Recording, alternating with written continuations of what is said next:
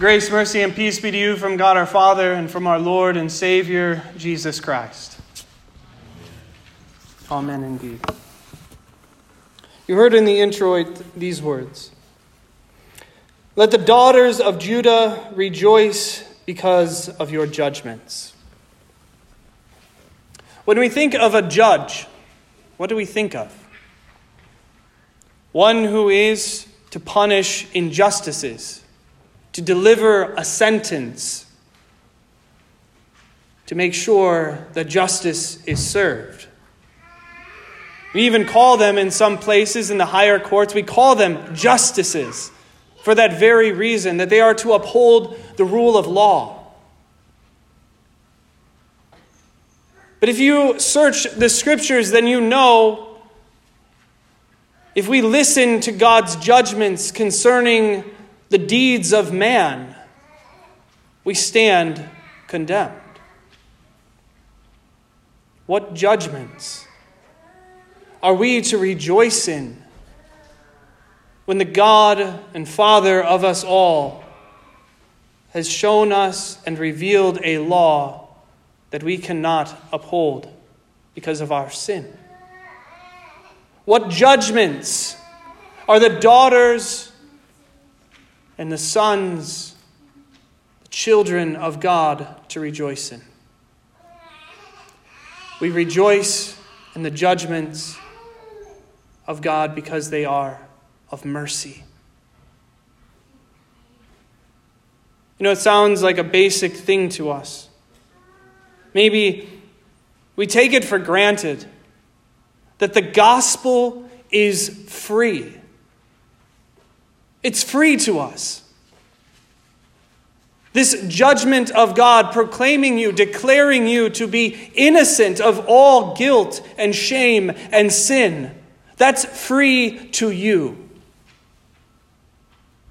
But it came at the cost of the Son of God.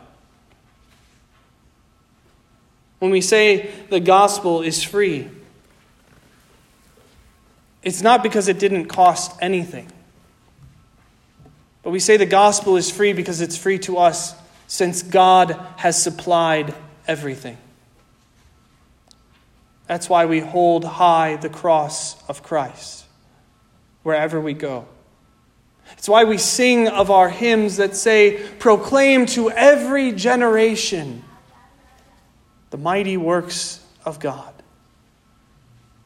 the judgments of God, and we can rejoice in them because of Christ. When we say the gospel is free, we remember these words from Isaiah chapter 55. The invitation that goes out to all the nations, come and buy. You who have no money, come and buy.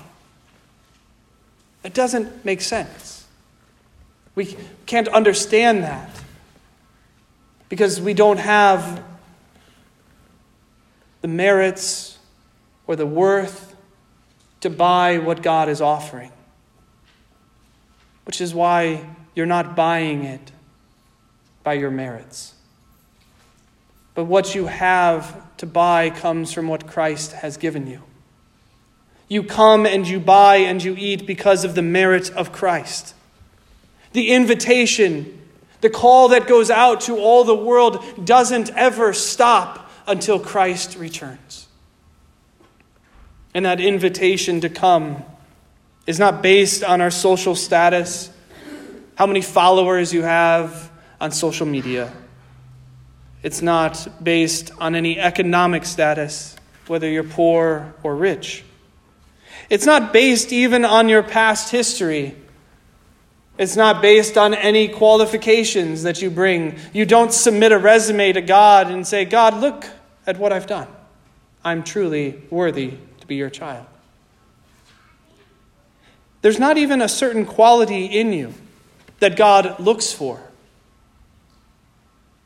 All of us are deemed condemned sinners. He looked and he saw the sin that was within us. And so he sent the one to redeem us from sin. As I was standing by and sitting by the bedside yesterday of Mary, a woman who was in her 90s, 92 in February. This woman, you all know, she lived independently. She was not one for social gatherings, even if that meant church. And she knew that I didn't agree with that. Neither did the Lord. But she still invited me over to sit and to talk, to bless her with the Lord's words and the sacrament. But when it came down to the end of life, when this woman who into her 90s could walk about up and down her stairs, and then she lay in bed, unable to move, her hands needed assistance to sit up, and even struggled in her end to breathe. What did God require of her? What did he require of her for the gospel? It was free. It was freely given to her, just as it is given to each of us. It doesn't depend on our mental faculties, whether we can walk or talk or even move a muscle. As I remember every visit to Dan Davis, who was most of the time asleep when I went. But whether he could respond or not, I still prayed over that man, and I read the Word of God to him.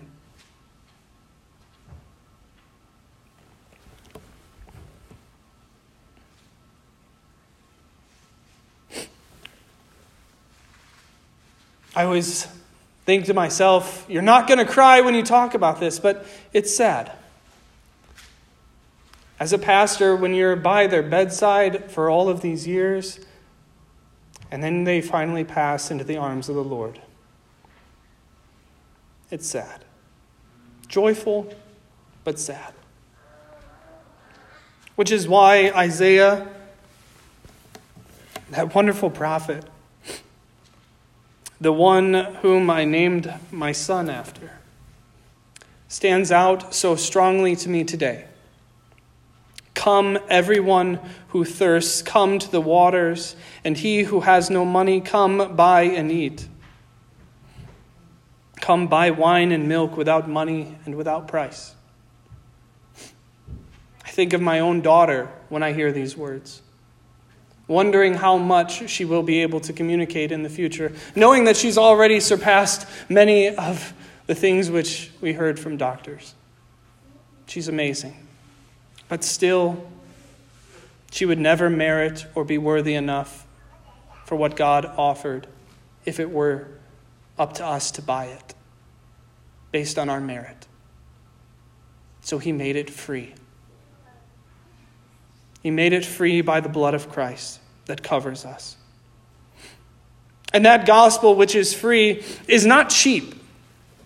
Like some things you say at a garage sale, you see the bin that's for free, and you look inside of it and you say, nothing in this box is anything that I want. It's your garbage. Throw it away. But this isn't the gospel. The free gospel that our Lord gives lacks nothing. It is rich. It is so rich that even if it wasn't free, none of us could even afford it. It makes everything else in this life look and taste like dirt in comparison. Nothing is so sweet on our ears than to hear that our sins are forgiven and that our conscience is unburdened and free from our past and present mistakes. The gospel proclaimed to us is the most satisfying meal our hearts and souls and bodies could ever feast on. So then why? As Isaiah says, why do you spend your money for that which is not bread, and your labor for that which does not satisfy? People don't realize the truth to that, and many times until it's far too late, when they are dying. They look back over their life and they saw all the things that they spent their money on. Not one of them was in service to the gospel. And they look at all of the labor of their life, and they, even at death's door, cannot say it was worth it. It doesn't satisfy their hearts. You see, the gospel cannot be replaced or supplemented for something else which money or your labor and your time can actually buy. As tempting as this life's riches are to the Christian, it all pales in comparison to that moment when your ears hear those words of absolution. And because you know what the Scriptures say, you believe it by faith, that God has just assuredly forgiven you your sins as if he said it to you himself. And all the world seems so loud and busy, even chaotic, in comparison to that moment when you hear the gospel of the Lord. And at the end of it, you say, "Praise be to Christ." And all this world seems so drear in comparison to that moment when the host is lifted up with the chalice and we sing, "O Christ, the Lamb of God, who takes away the sin of the world." It's as if time stands still. And who can find a greater peace on earth and a more serene moment than when we take on our tongue the body and blood of Christ with that bread and wine, to which we can do nothing more than say, "Amen." Yes, yes, it is so. To the Christian, the true Christian, everything in this world can be lost. Our jobs, our homes, our land, our animals, our children, our spouse. All of it can fade away. If yet remained the word and the sacraments, we would still have the strength to survive.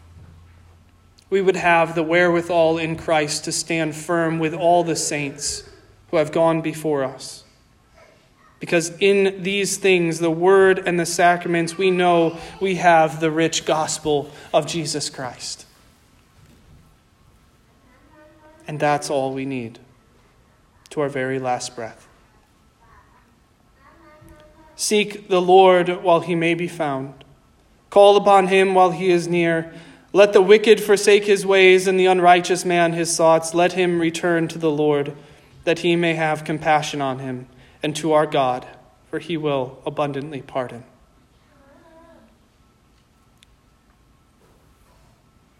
At any time in our life, we may think our faith might be stronger or weaker than another.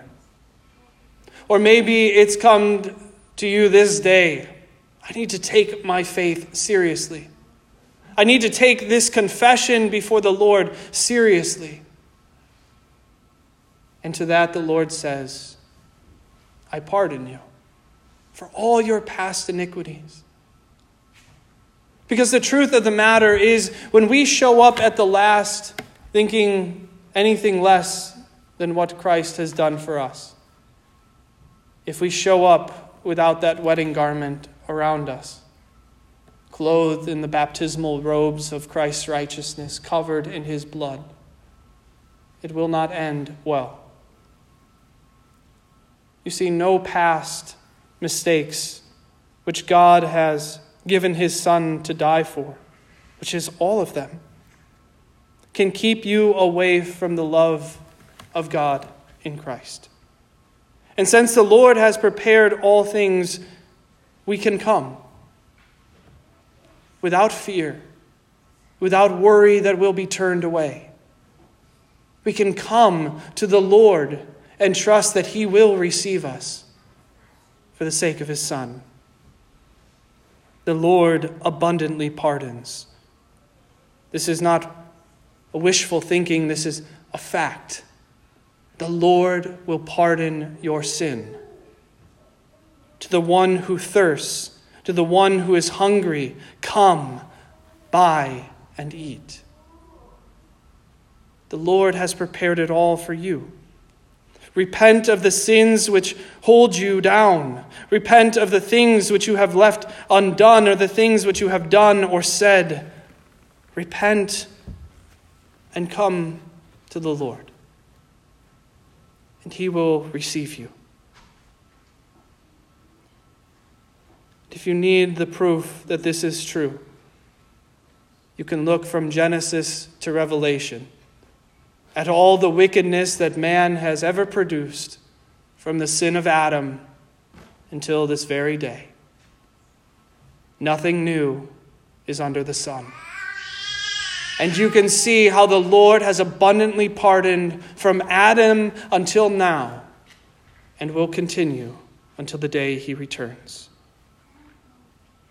To the one who says, I've done too much, the one who says, my faith has never been serious, to the one who says, my life is beyond redemption and my sins are far too great, only look to Christ and see he has done far greater for you than any sin against him. God will pardon you. He does not operate as our mind works, nor even like our justice system. He is completely and entirely for mercy, because he operates in the eternity into grace, the kingdom of grace. For now it is necessary to punish the wicked until he returns, to reward those who do good. But in the church, there is abundant pardon, and the consequences of our sins, while might have to be lived out in this life, are vanished in eternity. For God says, my thoughts are not your thoughts, neither are your ways my ways, declares the Lord. For as the heavens are higher than the earth, so are my ways higher than your ways, and my thoughts than your thoughts. And so I leave you with this. Though God's thoughts and his ways are far above us, even into the heavens, yet his grace, his undeserved love, has been brought near to us in his Son, Jesus Christ. And from Jesus' wounded side flow the very means of salvation by the forgiveness of sins in the word and the sacrament. Call upon the Lord while he is near. Seek him where he may be found. And to you who have gathered here this day, you have come to the right place. Receive abundantly the pardon of the Lord for all your sins. And rejoice, O daughters of Jerusalem, with the judgments of your Lord. For he has judged you innocent of all your sins. Come, you who have no money, no merit, no worth. Come, buy and eat, and rejoice in the love of God. In Jesus' name, amen. May the peace of God, which surpasses all our understanding, guard and keep your hearts and your minds in Christ Jesus, our Lord.